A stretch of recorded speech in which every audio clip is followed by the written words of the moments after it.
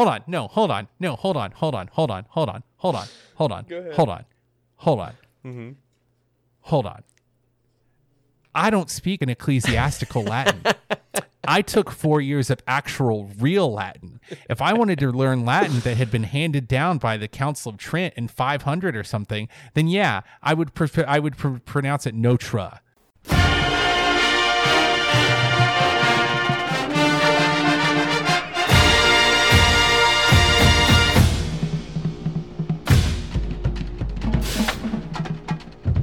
Welcome to Chapel Bell Curve, stats focused podcast about UJ football. I'm Justin. And I'm Nathan. And forever today- yours. Oh, forever mine or forever theirs? Everybody's. I contain multitudes. There's so much Nathan to go around. You don't even have to You wait have in no line, idea. folks. Let's talk about football. This is the Notre Dame review. This is our preview, not even the review. It hasn't happened yet. It's still in the future. We're talking about the Notre Dame Irish. This is the game that was foretold, essentially. This is a big deal. Maybe not as big of the a deal Fighting as it has Irish. been in the past, but these are my people because I self-identified with the Irish side of my heritage, which is a big deal to me. But anyway, we have a lot to talk about with Notre Dame as far as subjective narratives go. There's a lot going around about the past games, the 2017 game, of course, and the 2012 game that never was. We got a lot of And the stat 1981 matchups. game. Which one? The 1981 game. When we won the 1981 national game. championship. And then a lot of stat matchups. We got some notable players to look at and the kind of things we want to see. So, We have so many. I just want to say, before we get into this, like, just I said I'm not going to try. I'm not going to reuse material. You never want to go to the well too many times with the same joke or line. So I just need you. What I need you to do, because if you're an average CBC listener, you are a white former redcoat who lives in Atlanta, in a suburb of Atlanta. So you're probably in the middle of a commute right now. So what I need you to do is I just need right now, just pause what you're doing. I just need you to slap the shit out of yourself because you are not ready. You are not ready for this. Mm-mm. Have you ever seen that movie, the Campaign with Zach Galifianakis and Will Ferrell? Yes. That's a highly underrated film. It is so good, yeah. But there's a part where they're prepping for a debate. There's a part where Zach Galifianakis' campaign manager is like, "Are you ready?" And Zach Galifianakis is like, "I'm ready." And then he slaps him, and he's like, "Now you're ready. So slap yourself. Get ready." Get ready. This is going to be a big episode, and I apologize. It really on the is. front end, This is a big game, and we all need to have our best possible fan mojo going. Mhm. Right? I'm wearing my good socks. I haven't worn my lucky socks yet this year. you These have lucky socks got us socks? through the Rose Bowl. Yeah, I do. They got us through the Rose Bowl. I didn't think we needed them. I might wear them. They're high, and I'm wearing shorts, but I still might wear them. No, bring that energy. Yeah, just whatever energy you have. Look, I'm not superstitious, right? I'm not even a little stitious. I don't think that we can, we can't affect the outcome of the game, but we can make this the most hellacious place that those blue blood yuppie motherfuckers have ever walked into. And that's what I need to happen. Now, I'm not saying be damn hospitable. Like I had a tweet the other day about you can buy a drink for $2 in Athens and you can get into a bar with a pack of stamps with a picture of Martha Washington's face on them, right? So there's no reason not to buy one of these Notre Dame people a drink. That's fine. I'm just saying when we get into that whatever you need to do to get your mojo right when we get into that stadium, you need to do it. And look, and I know this is sacrilege, but maybe drink a little less. I need you in your bed. This is a when people say this is a marathon, not a sprint, and I mean literally this is a marathon. You are running 26 miles. Get ready. Hydrate. Night before you games are a dihydrate. marathon. Oof. Yeah. And don't start don't drink the brown till the sun goes down, man. That's all I'm saying. If you need a little tot going into the game, that's fine. I don't know how that feels because I've been at work the last 10 years I've been at Georgia games. But if you need a little bit going in, that's fine. Get loose. Get lubed up. That's fine. But you need to come correct. We got to get all the way through the fourth quarter. And that coming correct starts right now as you're listening to this. Focus. All right. So let's hop right into it then. What do you say? Do it. So we got the Winsipedia first. Looking right at the Winsipedia, this matchup history. This team has actually only played 2 times. Georgia has won both times, 1981 2017. Largest margin of victory is 17-10 back in 1981. We are, of course, the longest win streak, but Notre Dame is as we all know, one of the most celebrated programs in the history of college football. They have 7 Heisman winners. They have 122 consensus All-Americans. They have an 899 win, 325 loss, 42 tie all-time record. It's good for the 4th best record. They have 11 national championships, which is the 2nd best record. It just goes on and on. Like, I don't have to read all these for everybody to know that Notre Dame's a big deal. And a lot of times that big deal is kind of based off of just kind of the pedigree of this program, not necessarily year to year or whatever the program is doing each specific year, but it's just kind of steeped in history. There's a lot going on, and that's why this is a big deal. First time the Notre Dame's ever come to Athens, which, when Georgia went to South Bend, was a huge deal, and it's just going to keep getting bigger. So not only that, this is the first big test we have had. It kind of starts what we've called earlier in the show this season. It is kind of the gauntlet. So this is the first actual game in a long line of games we are going to play against SEC teams and ranked teams. And depending on how Texas A&M and Auburn and Florida do the next few weeks, it could become more difficult or it could become easier. But no matter what, this is kind of the start of our season. What does this matchup speak to you as far as when you see, like, if you were just a regular old Georgia fan and you saw Georgia and Notre Dame were playing, like, you've heard of Notre Dame, you've seen Rudy, you know that Samwise Gamgee was that sweet boy that was held up at the end of the game and won the game. So you know Notre Dame. Yeah. So Rudy was offsides. Carry on. So what does this kind of spark within you when you think about this game? It's crazy that, the only... When I think about this game, I'm not immune to the emotion of it. I think that people see us as sort of statsy people. And certainly, like, I have long professed that stats is a way to think about, life. It's not really about numbers. But I think people forget that, at the end of the day, ultimately, we are 2 dudes with liberal arts degrees, right? We are not statisticians. We are not mathematicians, right? I have an English degree. You have a business degree, right? Mm-hmm. I don't know what it is. So, like, I actually have a political science degree. Thank you. Whatever. Not a math degree. Objectively, liberal not arts a math degrees. Degree. Yeah, we have 2. We both have liberal arts degrees. So, I eschew narratives in the sense that, ESPN or bad announcers who need to fill time. I eschew those because I think they're gross and they don't really do anything for you. Having said that, the reason that I don't like them is because I love narrative. I'm so into narrative. Like, I think narrative is, the stories that we tell ourselves as humans are what make us human, right? And even if those stories are deceptions or lies or they're, distortions or horrible, that is like our sense of self-identity is what makes us humanity. And there's nothing more core to that sense of self-identity than narrative. And I say all that to say that, like, I think there's something to the just sort of electricity in the air, right? This is a big game. And the last time I felt this way in the week leading up to a game in Athens was when I was here for the 2007 Auburn game, right? There's just a spark in everybody's step, right? Redcoats are getting prepped and we're having to think about how many people are going to be on campus, and we're having to think about how are we going to get around? What is our schedule going to look like?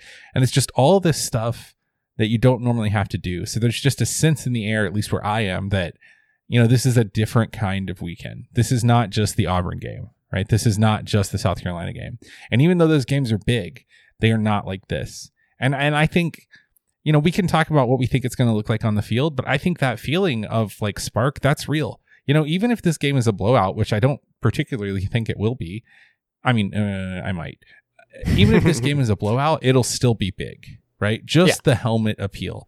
And like we have long been sort of contemptuous about the sort of sidewalk fan who just looks at the helmets and the uniforms. But look, I'll be real. Those helmets and uniforms are going to look pretty badass out there.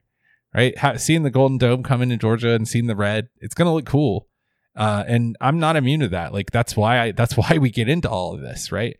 So I am jacked. Like, I am it was currently Tuesday night at 9, and I am, like, talking myself into being jacked the up about this. Like, I'm incredibly excited.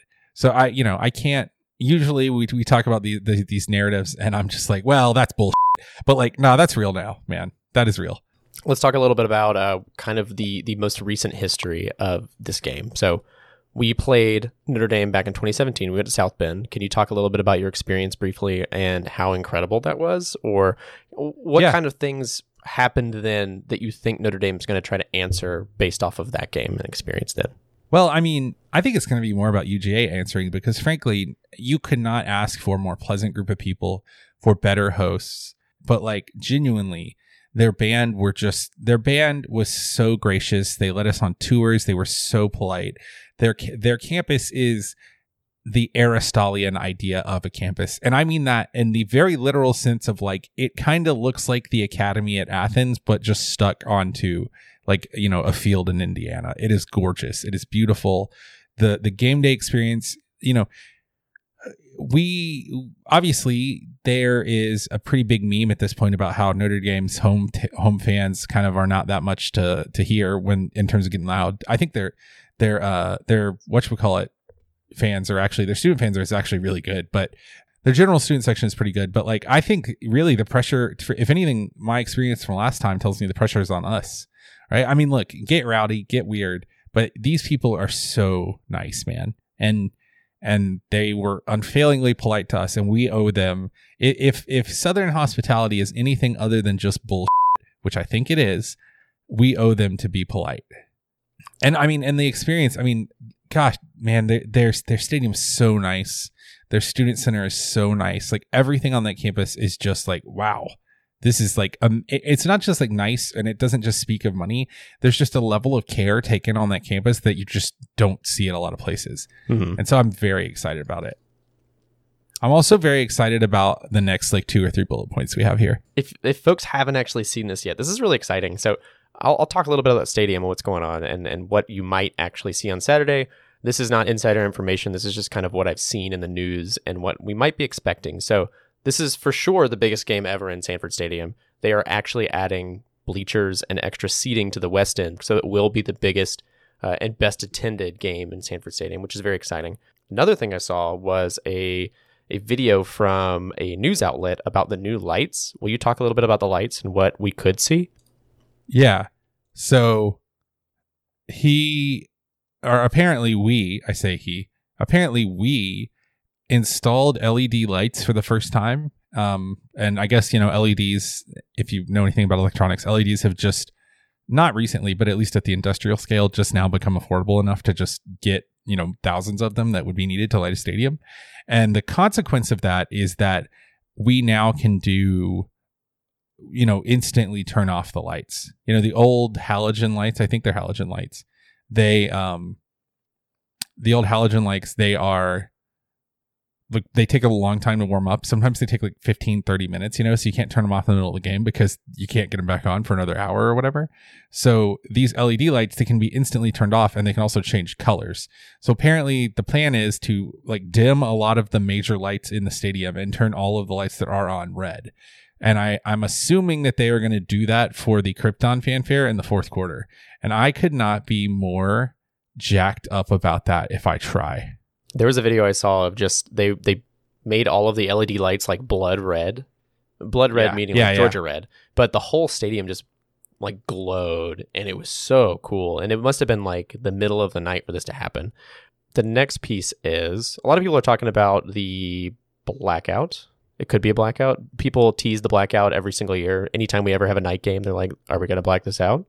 Will you talk a little bit about those that may be uninitiated regarding why we don't black out, and will we black out? Is it finally time?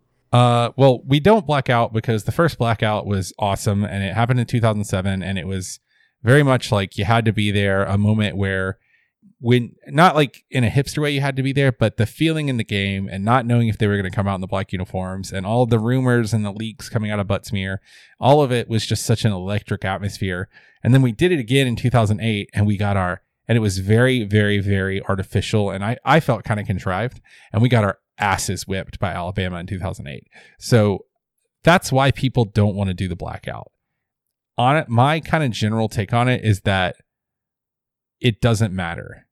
Like, you wear black if you want, like, whatever. We're not blacking out the stadium because most people aren't going to do it. But if you feel like that's going to like get your mind in the right place to be the best fan you can be, like, you know, go hard. I'm all about it. But, you know, in terms of, is the blackout actually going to happen? No. And does it matter like to the outcome of the game? Absolutely not. Right. So, and also like Kirby, I think Kirby would consider that kind of like fake juice. Right. I think Kirby's like, we're red, beat their ass. Right. And then like we can talk later about it. You know? What other subjective narratives may you be hearing out of this game? I'm, you know, there's always the kind of contrarian thing. I think the general consensus seems to be, I mean, the line is 13.5, and that's a pretty big line for Vegas for a top 10 matchup. Mm-hmm. And the consensus seems to be that UGA is going to win this game. There are, I think, a lot of sort of sharks who are looking to get on the other side of it, and some people in the betting industry that want to go against it because they think, you know, it's a good bet, like it represents a high value. So there is, I think, a little bit of Twitter sort of like, well, all of us think that we're going to win, but here's some reasons why the UGA won't win. And there are certainly reasons that we can talk about statistically where UGA has to think about things. Mm-hmm. But you know, that's the big one I'm seeing is there's always like narrative, counter narrative. And I think the counter narrative is like pretty strong on Twitter right now. I would not bet this game at 13.5. I don't have that much confidence. This feels like a 10-point win to me. And it also just feels like, I think Vegas knows that everyone thinks that we're going to win.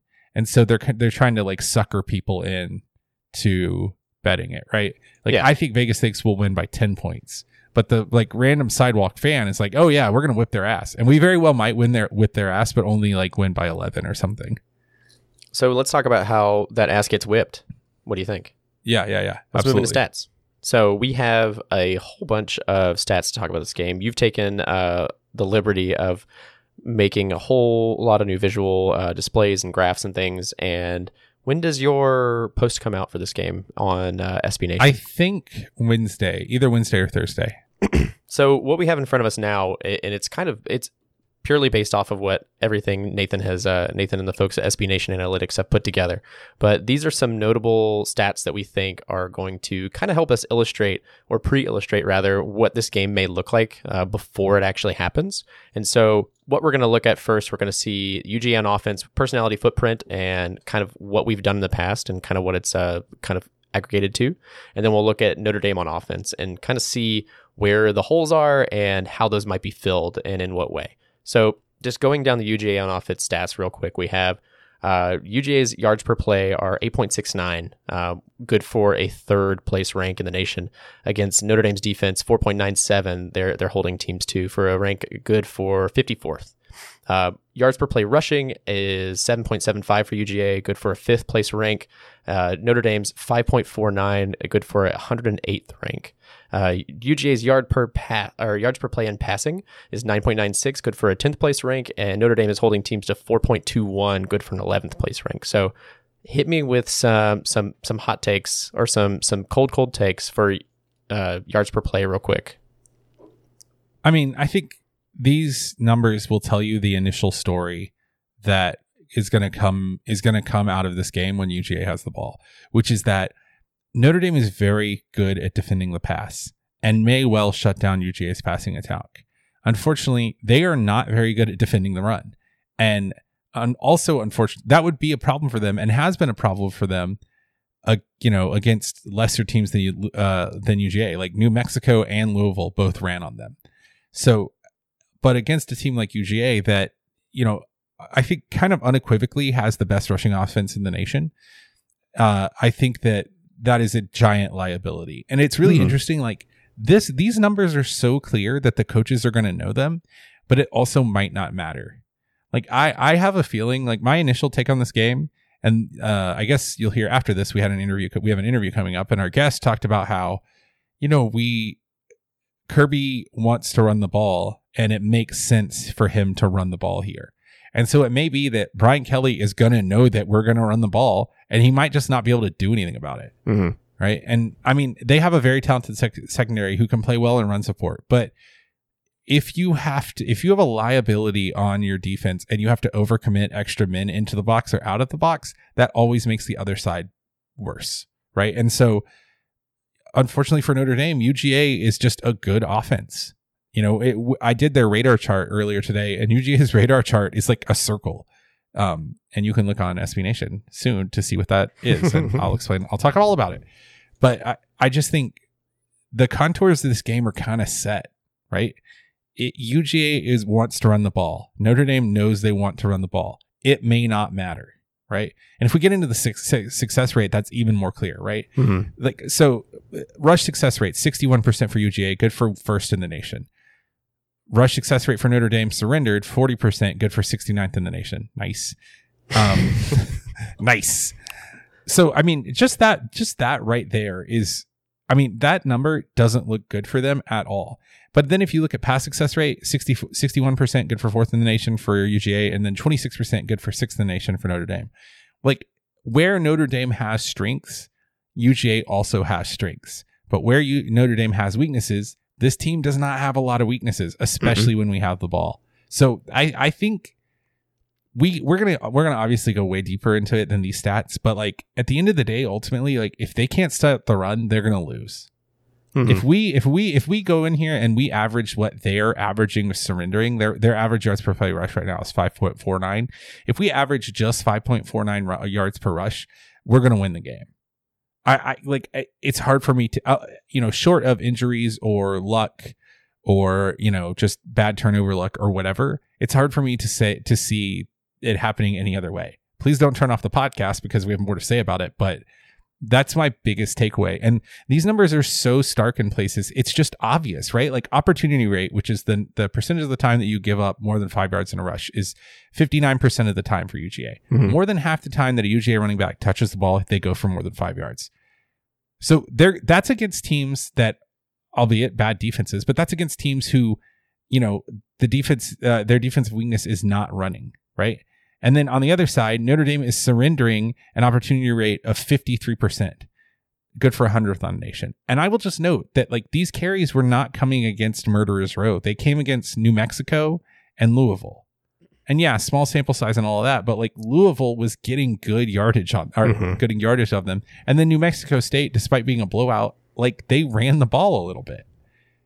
So sometimes the stats picture is just so easy that when you see it, you shouldn't second guess it. And we should go deeper. And we always want to try to prove the counterfactual around here and talk about why Notre Dame could win this game. But at the end of the day, if it operates the way it looks like it's going to operate, this is going to be a very Georgia win, where it's like, well, looks like Georgia's going to do this because they're just more talented. Yep, they did it. I not worry, but I wonder if I don't know that it'll ever be anticlimactic to have a big win, but I wonder if it'll feel a little anticlimactic when it's just like, oh, okay, we ran the ball. Oh, we ran the ball to the other side. Oh, we ran the ball up the middle. Yeah. We ran the ball again. Jake Fromm hit like a 40-yard play action pass to George Pickens. Oh, we ran the ball again. Okay. And like, that's just the game, right? And yeah. I think they'll score on us. Like we can talk about defensively, like where there are some places I think that they could score. But at the end of the day, ultimately, I think that is the general contour of the game. So last few pieces for UGA offense. We have explosiveness rate. UGA is 23% of the time they're hitting explosive plays. That's good for 8th in the nation. Notre Dame's 14% against explosive plays, 76th in the nation. So dead center essentially. Explosive for rush, UGA 19% of the time they have rushing plays that are explosive. That's good for 5th against Notre Dame's 13% on defense. That's good for 101st. Explosive passes for UGA, 29%, 9th in the nation against Notre Dame's 15%, 36th in the nation. So a lot better on the pass than they are against the rush, of course. So this isn't, if you look at all these as like a kind of like a personality stat, we don't necessarily know which way UGA is going to go because they looks like they have a lot of flexibility and a lot of things they could be doing in this game. But without knowing, obviously, since you don't have the playbook in front of you, what UGA is going to do, what do you think they might do right out the gate based on these stats alone? I think so, like we just said, the contours are we're going to run the ball. Mm-hmm. I think that Kirby wants to run man ball. So we're going to run some inside zone. We're going to run ISO. But I also think that Coley has shown us that he likes to attack the outside. And he's been running not a counter action. Someone sent me an email. We got a really good email. Give me 2 seconds so I get this terminology right. So I've got this email up. So, and this is something that I've kind of put in the bank until the Notre Dame game, because when we talk about the contours of the game, this is when the first time it really matters. And something that I talked about in Vanderbilt that I kept saying that like UGA keeps running the counter action, because they were doing this thing where like Jake would like fake a hard step and then we would go opposite the direction of the line. And we got a really good email a couple of weeks ago from this guy named Jeremiah Stevens. So thank you. You're an awesome man. Get on the Patreon so we can talk about it. Just saying. So I'm going to read like just his thing where he's talking about this specific run play, because I think it's really instructive to what we're going to see a lot of. Okay. So he says, it's something that Alabama has made good use of recent years, and it has a semi-official name in coaching circles. It's often called bash or back away, because it's the RB, not the QB, that takes the outside track away from the inside zone blocking. I like your impulse, Nathan, to call it a counter, though, because it does tend to serve that role in an offense that also runs a standard inside zone read, which, just for the record, UJ does run a lot. And even more, and that was my editorializing, and even more so if the QB isn't a dynamic runner. The call requires the read player to respond opposite to how he reads to respond to a standard zone read if he wants to avoid letting a dynamic RB get on the edge with lead blockers and a head of steam. It's the right hook to the standard inside zones reads left jab. Against a standard zone replay we might run, the defense best bet is probably to take away the RB dive element and then scrape LB or safety support to outside to tackle number 11.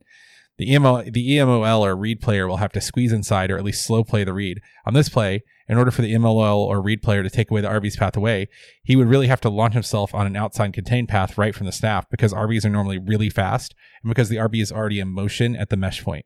A slow play doesn't work against DeAndre Swift with 2 steps of momentum across your face. On a standard inside zone read, the outside runner, the QB, is standing still at the mesh, so a slow play approach is more valid.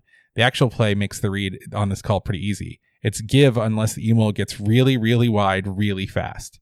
Bash runs are a great fit for Georgia's personnel because it gets the numbers advantage reading one player in the defense up front without much risk of the read forcing Fromm to be the ball carrier. It gets the ball into the hands of players like Swift and Cook, and it keeps number 11 upright. I'm a big fan.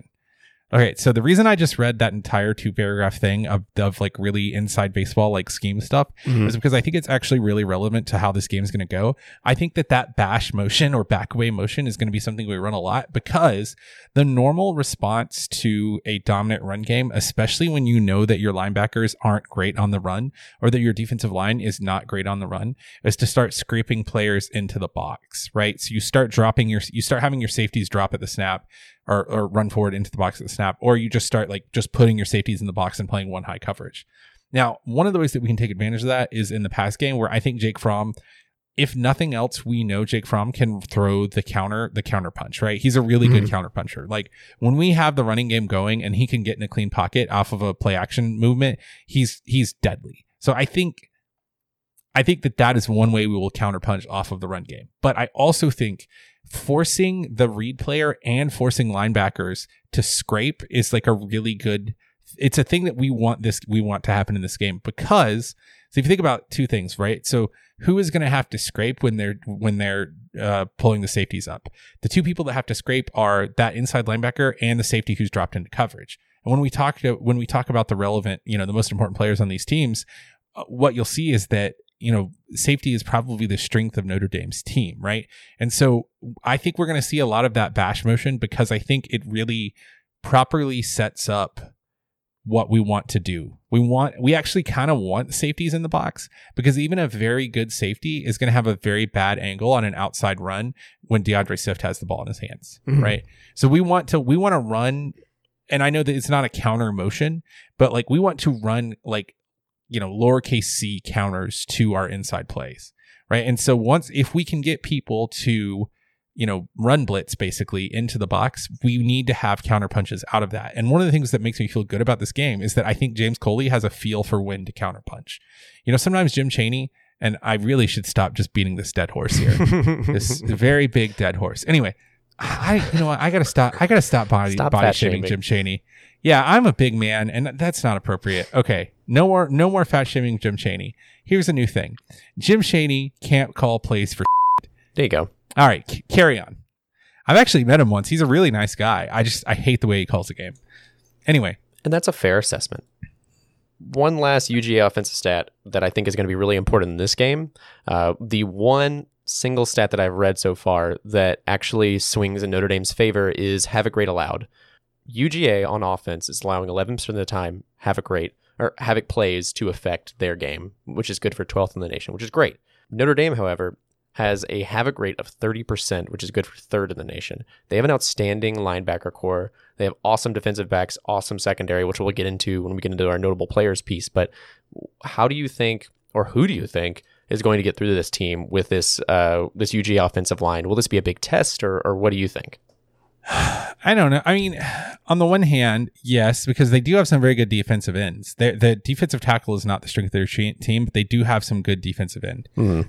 I do think, though, that a lot of those numbers are not inflated, but affected by the fact that they have a very good secondary. Mm-hmm. Pass breakups and interceptions count as havoc plays as well. Yes. The secondary, they have 3 interceptions, 7 pass deflections, 1 forced fumble, 3 forced fumbles.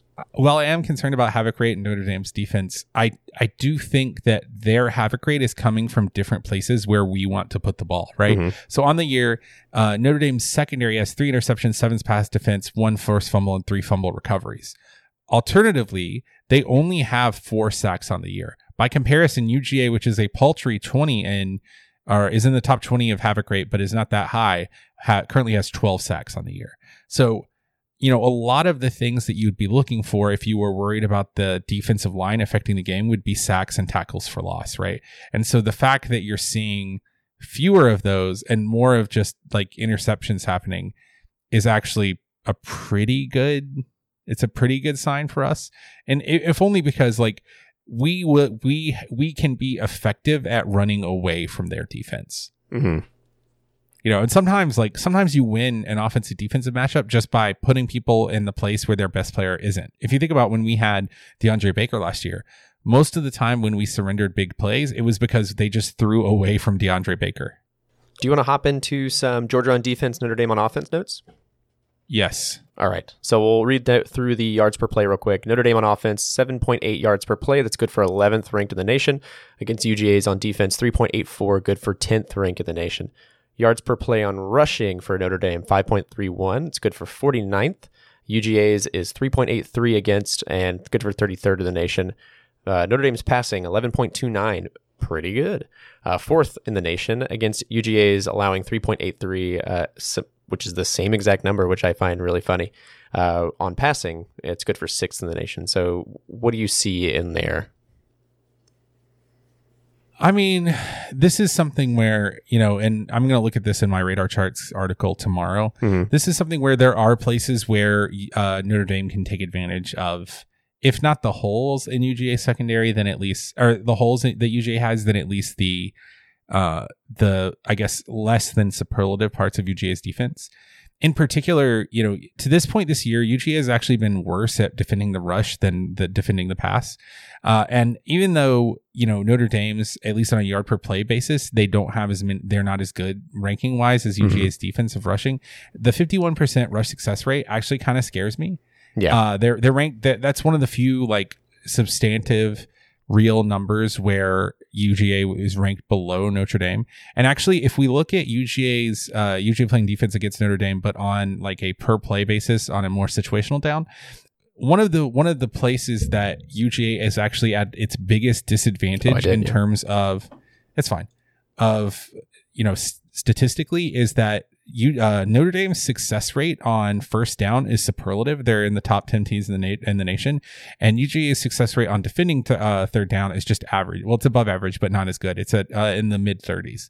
So that is something that not just in the run game, but also just in the early down, standard down game, where Ian Book can get outside of the pocket, where they can run or pass, where they can throw to Claypool. That's sort of a down that I would be concerned about. One of the things I'm looking at is in the first quarter, what does Notre Dame do on first downs?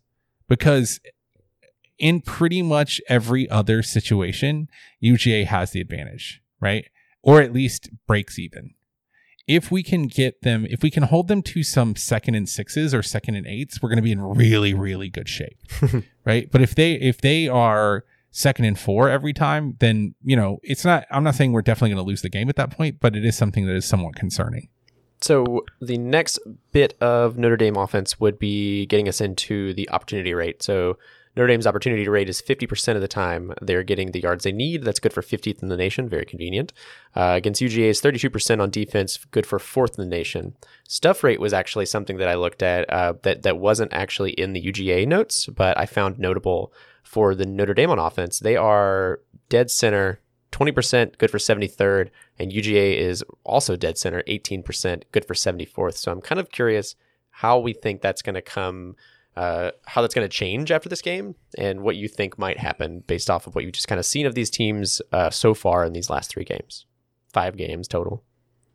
Yeah, actually during this recording, somebody sent me, Nick Toomey, who is of recent UGA Twitter fame. He sent me a GIF of Notre Dame defending against an outside run concept against, it was actually a little flare pass against New Mexico. And I think that is also kind of relevant on offense, on Notre Dame on offense with stuff rate, in the sense that it seems to me that Notre Dame has a very good senior laden offensive line that is certainly good enough to never have plays blow up. Mm-hmm. I don't know that they necessarily have the team speed to, spring explosive plays. So, it may be that we are, pretty consistently giving up 3 or 4 yards on first down. And as frustrating as that would be, I'm not sure that they have the speed to turn those into like 15 or 20 yard games. You know what I'm saying? Mm-hmm. And so my biggest concern with this game is that they get a rushing attack established with Ian Book, and then he can run or pass. Ian Book, when he can run and he can get outside of the pocket, he can look really, really good. But he also, at times when he has to just stand in the pocket and like deliver on a like normal platform, he can look human, right? And there's a reason that, despite how much better he's been than the guy that he beat, he's not being mentioned as like a top 10 draft pick, right? He is not a prototypical NFL passer by any stretch of the imagination. Now, that doesn't mean he can't hurt you. He absolutely can, right? If he can force your defense to be in the wrong place, and he can run outside, and he can throw and run on the move, and he can kind of get a rhythm going, he can really carve you up. I just don't know. And I think he's going to hurt us. I think we're going to have times where we're like, Ian Book. At least that's what I'm going to be saying. Don't get near me during a game, or really in person at all when you don't have Justin around to bleep me out if you are easily offended by cursing. But it's a good point that you bring all this up about Ian Book being pretty deadly when he kind of has control of the game, because looking back on games last year, and I know we don't have the same personnel on defense, but looking back on games last year, I feel like this team studies really well, especially when it comes to situations like that. Like, for instance, we, in the national championship game and the SEC championship game, we made Tua somewhat ineffective until they had to switch. The national championship game switched to Tua, and the opposite, of course, in the SEC championship. And so I imagine this team will come well prepared. And I wonder how much of Notre Dame's scheme up to this point has been kind of hidden just for that kind of preparation, with Georgia preparing in the way that they have prepared in the past. You know what I mean? Yeah, and I mean, and that is 100% true. I think we talked about this in our interview, that segment that we'll have later on. I think still have kind of PTSD about defending the mobile quarterback. And while Tua has hurt us and Jalen has hurt us, for the most part, our speed is such that we can make up mistakes, right? We can, if a guy is out of position, and like if Tyson Campbell gets out of position, he runs like a damn 4.2. And ultimately, at the end of the day, yeah, sure, that might turn into a 10-yard run, but it's hard to turn a 50-yard run against a team with this much speed. So I think he's going to hurt us. Yeah. I think that we're going to be frustrated by it, and he's going to be their main offense. But I also think that if that is it, if they can't find if they can't find that counterpunch we were talking about when UGA is on offense, I don't know what they're going to do. Yeah. Because the thing that I think the sort of one of the game flow things I think is probably going to happen in this is that we're going to have just 100, like we're going to just have 5 or 6 like 6-minute drives where we run it like 13 times. Yeah. And I think we're going to throw more this game. Actually, I got a really good stat from Chad Peltier of Stat Fame. Hit me with it. He's basically the guy that is the reason that we have all the good stats that we have. Everybody's like, oh, Nathan, you're making all these stats. And it's like, actually, I am turning these stats into tables. So you're but only a vessel.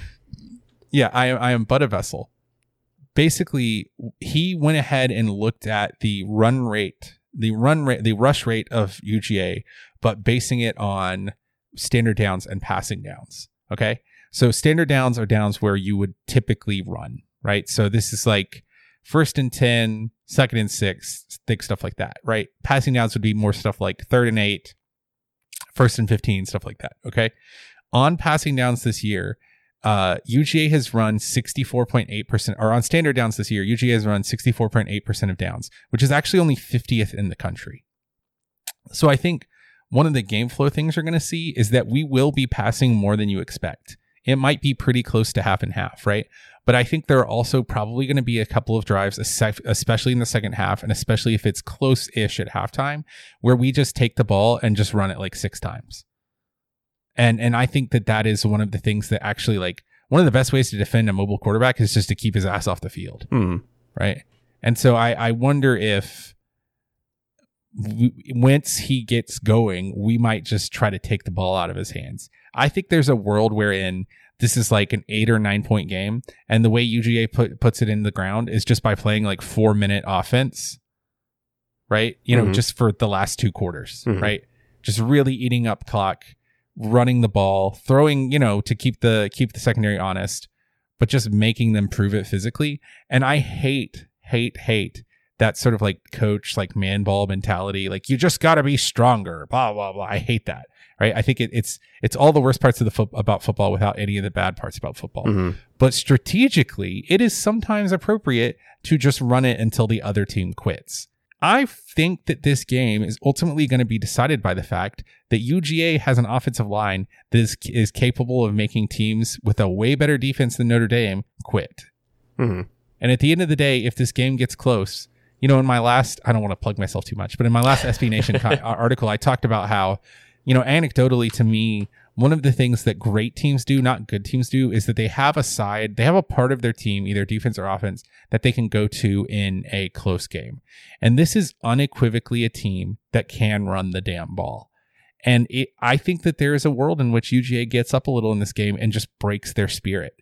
If you'll recall, one of my favorite UGA memories is that there was a relatively close South Carolina UGA game. I think this was the second to last. It was the second to last time that Spurrier played at Sanford Stadium, wherein UGA got the ball back with like 7 minutes left, up like 1 score, and did not score, but just ended the game on that drive. The last notable statistic on when Notre Dame is on the offense is the have a grade allowed, something that right now it doesn't really tell us a lot of what's going to happen, but I am kind of curious of how this might change after this game. So Notre Dame on offense, they allow 18% of havoc rate, which is good for 86th in the nation. UGA is at 18% at this point in the season for havoc rate on defense, which is good for 70th in the nation. Still better than Notre Dame's 86th, but not necessarily notable by any means just on its own. But I am kind of curious if this might be the game that we start seeing all of the fruits of Kirby's havoc rate labor, so to speak. What do you kind of have to add to that? Yeah, I mean, this is a team with a good offensive line, you know, so to some extent, you cannot expect that we're going to come out of this with four sacks on the day, right? But I also think that, you know, we might see. I don't know how good their speed is outside of Claypool, especially in the wide receiving core, and so I think you might see, you know, a pick or a couple of pass breakups, or, you know, they throw to Eric Stokes, who was on Claypool, and then he comes down with the pick, right? So I think that we'll have pretty good havoc rate in this game, but I also think that it might be predominantly in the secondary, because this is an offensive line that's kind of anchored by its tackles. Now, it is certainly not the offensive line they had in 2017. So, I mean, I think that we might have, like, to this point in the year, we have been causing 18% havoc plays. I could see us hitting that, like, right on the nose. I don't really see it going up. We've talked about the stats. We talked about a lot going on. Do you want to talk about any further on any of these notable players? I know we've talked pretty extensively about Ian Book at this point. We've mentioned Claypool. What have you seen from Claypool that might indicate that he may be something to be worried about? I mean, he's a good wide receiver, man. I mean, he's a senior. He runs good routes. He gets good separation. He's got good hands. Number 83. He's definitely the one to watch. Yeah. On the year where he's sitting at 9 receptions for 190 yards, 21.1 yards average, 1 TD, a long of 37. So, I mean, not pedestrian, but certainly not like that. They've only played 2 games to this point, right? So, and they were both to some extent blowouts. So he is someone you have to worry about. He has good speed. I'm imagining he's going to be seeing a lot of Eric Stokes, and I'm imagining he's going to be seeing a lot of bracket coverage because he is, I think, their best wide receiver by a pretty good margin. The other players I want to point out are all on they're all on defense. Notre Dame has, I would say, even counting Alabama, the best secondary we're going to see the whole year, and they're just deep. They've got the best safeties that we're going to face this year. Jalen Elliott and Alohi Gilman. Jalen Elliott, I mean, they're just both so damn tall. They look like tight ends playing safety, and they just look really good. Sean Crawford's a really good cornerback. They also have Troy Pride, who is very good. The ones that I had in the notes there, those are the ones that have the best stat lines right this moment. Yeah, and that are contributing to that stat line that I had. The one that we haven't spoken of is they do have a pretty decent linebacking group. I don't know how to pronounce his name, and I'm going to butcher it, but I believe to the best of my abilities, his name is Asmar Bilal. He's already got 10 solo tackles in the season, 12 total tackles, but what I'm worried about with him is that he is super, super good at tackling in space and running sideline to sideline. And so that could be one of our biggest woes against our running backs, because we've just talked pretty extensively about how weak they are to the rush, but this is one of the players that is actually going to be most effective against the rush. If he's able to get there, then the secondary is going to be able to clean up, is what I'm worried about. Right. So, right. I don't know what our explosive rush rate is going to look like against this team. Yeah. It's going to be weird, and it might be different than what we're expecting or even seen, but it could be good, But that's just somebody else to look out for, is how do we play against him? How do we shut him down? Because typically UGA is pretty good when it comes to playing against a single skill player on a team. This is a team with a lot of skill players, sure, but they're going to be able to shut off portions of the field with certain plays and pretty effectively. Yeah. All right, so let's talk about what we want to see. What do you want to see? I I typically don't write things like this in the notes, but I just wrote, I want UGA to play a dominant offensive game, and I wrote UGA running backs to tear that ass up is literally what I wrote here, and I do want to see that happen. Something that I would say. That is something you would say. That's not very on brand for me, but I feel that way. I want it to happen, and I need it to happen in order to believe that that's the way this goes. What did he just say? The world's only stats focused podcast recorded in front of a live Discord audience is true. I need to stop reading the notes as they come through. Yeah, I know. The next piece is for this offense to play a dominant game, and I think the wide receivers need to be beating the backs downfield and actually making separation. Something I mentioned in the last episode was that I felt like our wide receivers weren't getting off the blocks quick enough, and that's something that worries me going into a big game like this. And I'm hoping they were just holding on to enough energy later on in the season, not giving enough tape, and also just kind of not giving it 100% since they didn't need to necessarily. And so I'm wanting to see more plays like that. We saw a lot of really awesome stuff in the last two games, but I want to see more of that going forward, especially in this game. What are some things you want to see? I agree. I want to see us beat that ass with running backs. I think we're going to have a dominant run game, and I think we should. And, the big things I'm looking for is, if we don't have a dominant run game, that's concerning. Now, I'm not saying we're going to have 8 yards of pass or 8 yards of rush against these guys. That's probably just not going to happen. But, we should look good. The other thing I want to see for us defensively is, what is Notre Dame's early success on first down? How many times in the first quarter especially is Notre Dame, I don't want to get into that rant again, how many times in the first quarter is Notre Dame on offense, having 2nd and 5, basically? How many times are they running successful play, in particular in the running game? I think especially early in the game, if we can prevent that from happening, we can probably just shut this game down pretty good. That's my biggest thing. Also, I know you have this in the notes here, but right now, our special teams they're good by the benefit of they just haven't made any mistakes. right? We haven't seen any like 60-yard field goal from Hot Rod. He's just dead consistent. And he does whatever you ask. And if we just get that, that's a huge deal. Yeah. Right. If we just get like, oh, like they didn't do anything wrong and they hit all their kicks, totally fine. I don't think we need like a big return to run this, to run the score up pretty good. We just need to not make mistakes. Yeah. And in general, I would just say like, if we can win the turnover battle, like, okay, obviously if you win the turnover battle, yeah, you're in good shape, right? But just in general, if we can just play kind of mistake-free ball, if we can not have a lot of dumb turnovers, like you're going to have some turnovers, that's fine, but just not a lot of dumb ones. If we can not have, somebody do something stupid that gives a couple of 15-yard penalties up, like if we can just avoid that kind of stuff, I think we got a pretty good chance here. My biggest concern with this game is just that, the outer quartile of the bell curve, the tail of the bell curve where we lose this game, we're going to start seeing those signs early, I think. We're going to see some weird fluky plays go against UGA. We're going to see them get established on first down. And if they can't do that, I really do think we have the talent to just bury them, right? So that's the biggest thing is like, can we play clean? And then can we do all of the stuff that you just said? Mm-hmm. So let's have some over-unders. We have some over-unders here. Do you want to go through them real quick? Yeah, sure. I've got one and you've got three. Here, I can write one more. You hit me. A couple of mine are actually from other listeners. So my first one is, and this is like, I think, I've been thinking about the game and how it might play out. And depending on how much Hot Rod we see, could mean one of two things. If there's a lot more Hot Rod points, it means that our offense is getting stopped more often. And we probably have more things to worry about later in the season. If we have a lot less Hot Rod points, means that Hot Rod gets to rest that sweet, sweet leg of his, and our offense is playing on fire, which is fantastic. Over-under, with all that being said, over-under Hot Rod, 10.5 points on the day. In my mind, that looks either like three field goals and an extra point, which would be the worst case scenario. I'm gonna say under. Yeah, I don't think we're gonna get stopped that much.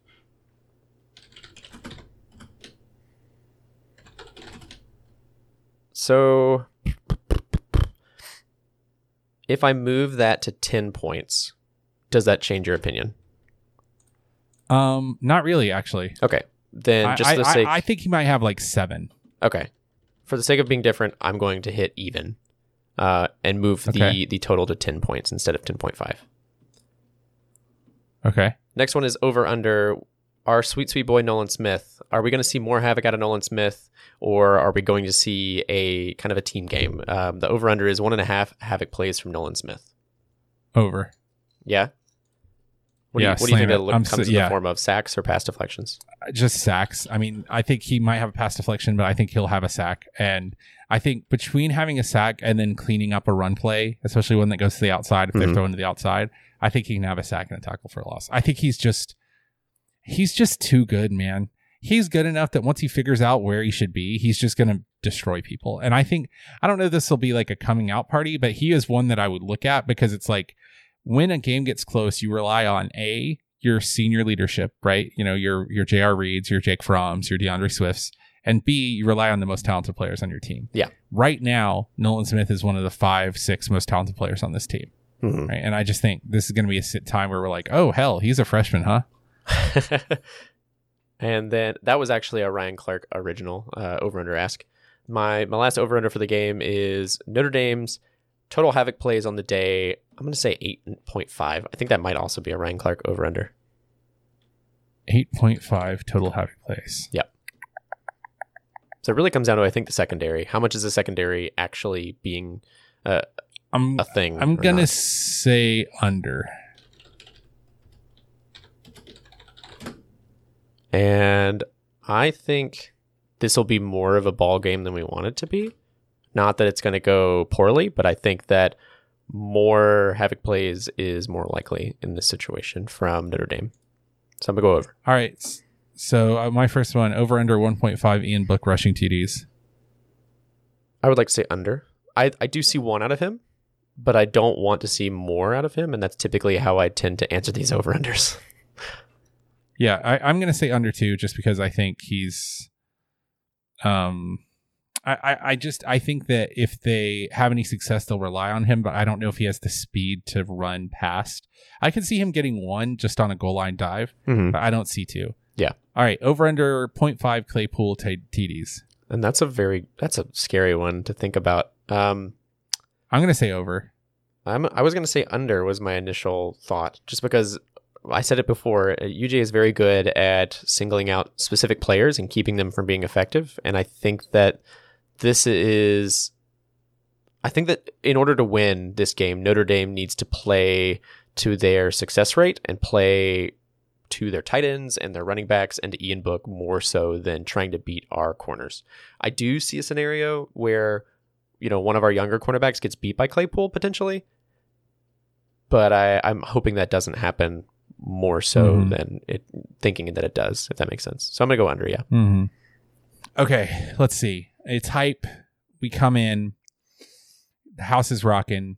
First couple of drives, we have a couple of big plays. House gets rocking. I think Notre Dame's got the talent to cool the house off a little bit, just in the sense that, Ian Book springs a big run or something, right?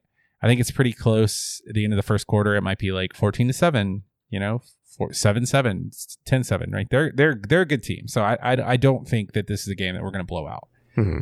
I think we might, keep it close until halftime or be up 3 or 4 points. Like I can see this game going into halftime at like 17-14. I just really, one of the things we observed last year and especially the year before is that if you looked at success rate by quarter, that UGA just tended to dominate teams coming into the first and the third quarter when they could make adjustments. This is particularly true in 2017. And so I think that this might be a third quarter where we just bury them, where like we come out in the third quarter, we hit a couple of shots, right? Like maybe we have a good, I could see like an early shot play, like Kirby smells blood. It's like, 2nd and 10, 14 minutes left in the third quarter. And Kirby just dials up like a deep post to Pickens, or we try to spring, Demetrius Robertson on one of those little like what's basically like a forward screen across the middle where there's only one receiver in the route, like the Oklahoma screen kind of thing. Or we just do something like that because we smell blood. And if that connects, then I think that we might just bury them. Like, not because they're not a good team, but because I think that we have the talent advantage, and that as the game goes on, that the crowd will become a bigger and bigger and bigger issue. The longer this game is close, the more the crowd will be into it. So coming into third quarter, going into fourth quarter, Krypton happens, the red lights light up, everybody's phone goes up.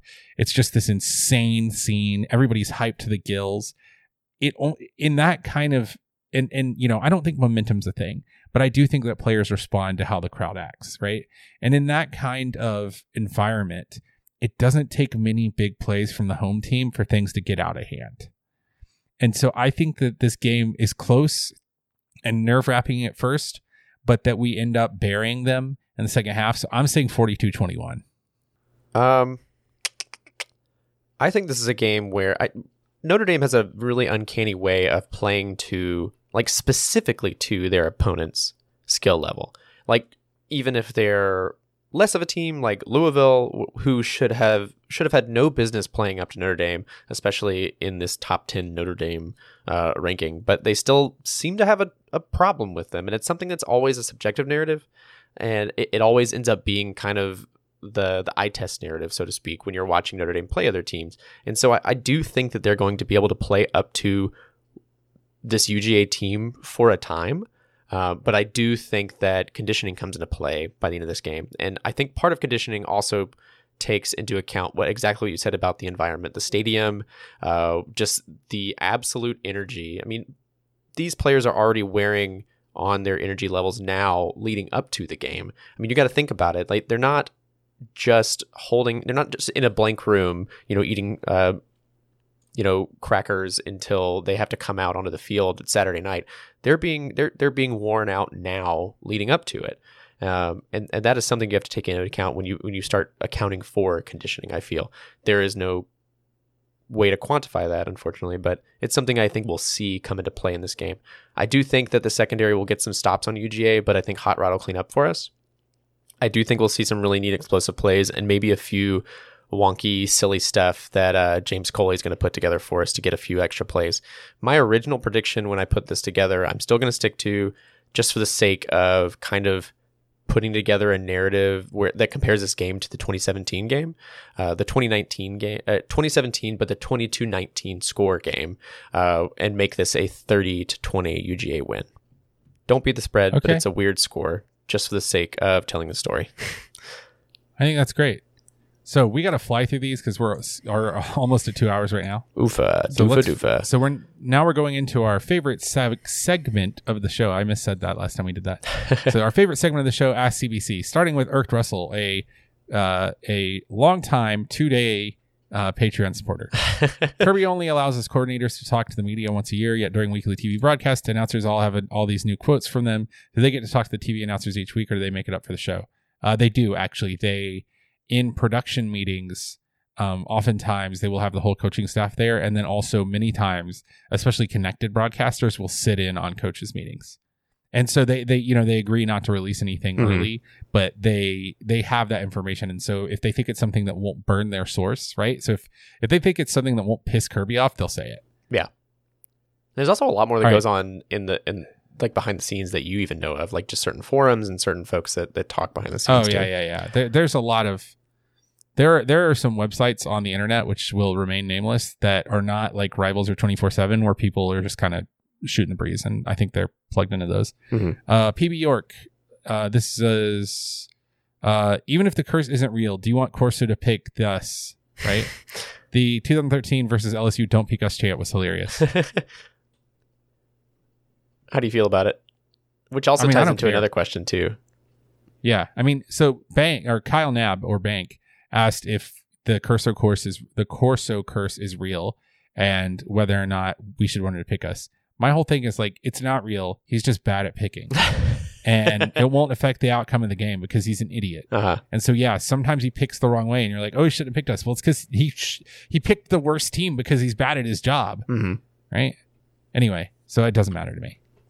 Austin S asks, I feel like Kirby's typical game plan is to run it down the other team's throat 4 to 5 yards at a time, but at this point in the season, UGA is averaging 8.74 yards per play, good enough for third in the nation. Notre Dame, on the other hand, is averaging 7.8 yards per play, putting them outside of the top 10.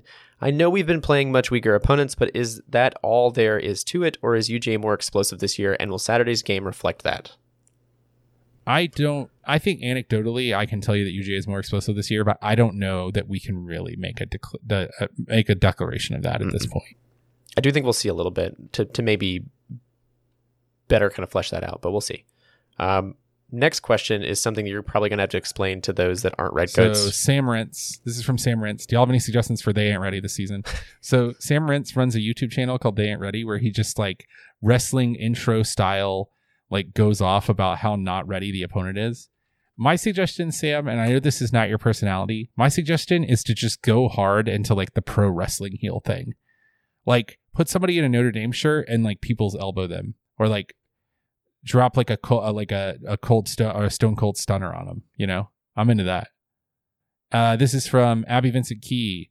What poem or song would you best describe your feelings about this upcoming game against Notre Dame? I think this game is all about if UGA wants it enough and if we are prepared enough. I think this game is going to come down to, can UGA effectively use their talent to the point where that they can overcome whatever small advantage that Notre Dame has. And so I would like to quote to you Invictus, which I'm doing. I can't remember who wrote it. I have it memorized. I can do it off the top of my head. So hold on. In the fell clutch of circumstance, I have not winced nor cried aloud. Under the bludgeonings of chance, my head is bloodied but unbowed.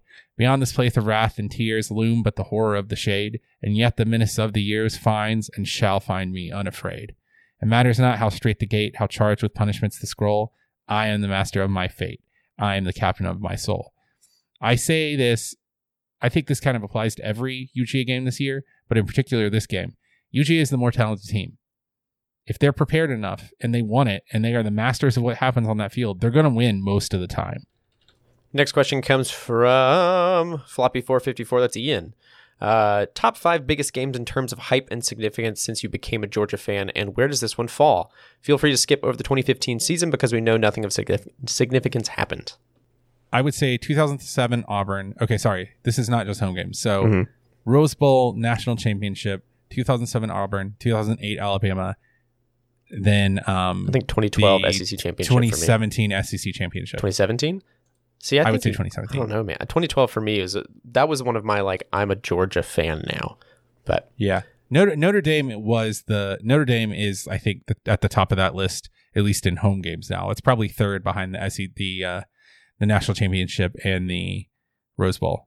Mm-hmm. This is from Ryan, and this is a question for you, so I'll tee you up. Any suggestions for getting my kids to go to bed before kickoff? Who do you think would have a good chance of a breakout night? Give me one from O and one from D. I'm going to assume you mean a good chance of a breakout night for putting the kids to sleep. It's going to be me. I'm going to put these kids to sleep right at 7:30, which is their bedtime. We're going to hit the teeth. We're going to hit the stories. These kids are going to be asleep before the game kicks off. And just for the record, Ryan is Justin's brother-in-law. Yes. So Justin will literally be putting his kids to sleep. Yes. Ryan just came in the Discord earlier and was like, "Hey, how do I put my kids to sleep? Justin, would you do it?" And I want to think that like other people read that and thought, "Well, this is a weird thing to ask." But that is my brother-in-law, and I will most likely be putting his kids to sleep in some form of fashion. But to answer your question, actually, breakout nights, I would love to see Nolan Smith on defense have a breakout night. Absolutely. And also, what are you reading? What's going on? Nothing. Go ahead. I thought you were pausing. And from offense, I think you talked about it last week about how DeAndre Swift, we would like to see him have a breakout night, which is kind of a funny thing to say since we already know DeAndre Swift is kind of already established as the prominent running back and most likely pretty high in the draft when he does eventually declare for the NFL. But we haven't had like that like Todd Gurley defining moment with like that Buffalo run, that kick return, that 98-yard kickoff return. We haven't had that moment for DeAndre Swift yet this year, and I'd like to see something like that from him. That's a good answer. Ben Shepard, apropos of us playing Notre Dame, Nathan's emotional story from last week and just the fact that I study religion. If SEC football is a religious phenomenon, what religion or domination or philosophy best describes your relationship with UGA football? So I have two answers. One, Unitarian transcendentalism. The transcendentalist movement. What? It's just such a very specific answer. I love it. Yeah, I have two very specific answers.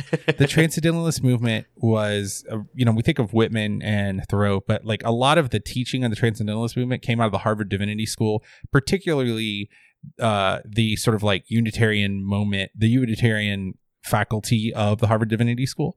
So I associate it with that because transcendentalism is all about experiential moments and being one with those around you and communing with nature. And those are all things that I really like personally resonate with me, but also like in my UGA fandom, just sort of like being one in the moment, like I have a brain that doesn't stop moving, and that's not me being arrogant. It's actually like one of the worst things about me. Right. And so UGA football is one of the few times when like I can just sort of be, I can just be in this group of people and observe these things and not assign negative nor positive values to them. I mean, usually positive, right? But never assign anything negative to it and just exist in it. My second answer would be the Society of Friends or the Quakers, because, the Society of Friends services, if you've never been to the one, they're very like egalitarian, like led by the people that are in them. The preacher has sort of more of a facilitation role than an upfront in talking to people role. So I kind of think of like the way that UGA football discourse happens as being very egalitarian, right? At this point in the UGA Twitter sphere, the people who have the most respect are like bloggers and lawyers and former senators, Poltarski, right? So I feel like what we've made with Chapel Bell Curve has been very Society of Friends, right? We've never claimed to be experts. We just, we're just like people who want to talk about this thing. And we're going to just sit around and talk about it. And if you're interested, you can come. And like, it never has to be anything more than that. And I think that's cool. Bryce Comet at Primordial Goo. What is the best and worst restrooms on campus? The best restroom on campus, I'm not going to reveal the location of it because it is a sacred place. It's called the Executive Suite. It's located somewhere on East Campus. I'm not going to tell you where. Another very good one. There's a new... Look, I keep up with these things. You got to. There is a new unisex bathroom on the 3rd floor of Park Hall that is just, chef's kiss. Because you still get that good Park Hall vibe, And then worst, there is in the bottom of Gilbert, I think they've remodeled it, but there used to be this restroom in the bottom of Gilbert where one of the stalls, you couldn't get the door open all the way. Like it would bump up against the wall. So I'm going to go with that as the worst. Last question is, this is a big game. In 2007, the Redcoats learned Blackout specific songs like Paint It Black. They actually read it was Back in Black. Black right? and Black. Any new songs for this week? No. Sorry, that's a bad answer. I mean, we're playing some new songs this week. I think we're going to debut a couple of things, but none of them are like, Notre Dame focused or whatever. I mean, I guess the Dies Irae is a Catholic mass, right? So that's one probably. And that's all our questions, but we do have something we used to do last year and last season is before we had questions, before we had the Ask CPC segment, we would read reviews that people put on the show, and the same rules apply. If you want to put a review on the show, we will read it out loud on the show. And I think this is one that we have to do like a quick, like, I need you to act this out for me. But it comes from somebody called I Drink Craft Beer So ... on September 11th, 2019. Do you want to read it or you want me to read it? Yeah. It is titled, I Feel Faint. Heavens, so let me see Mr. if I can get into Butler. this. A UGA podcast with actual substance that mixes statistics analysis and is entertaining? Well, I do declare, injected into my veins like ether. Oh, please, sir.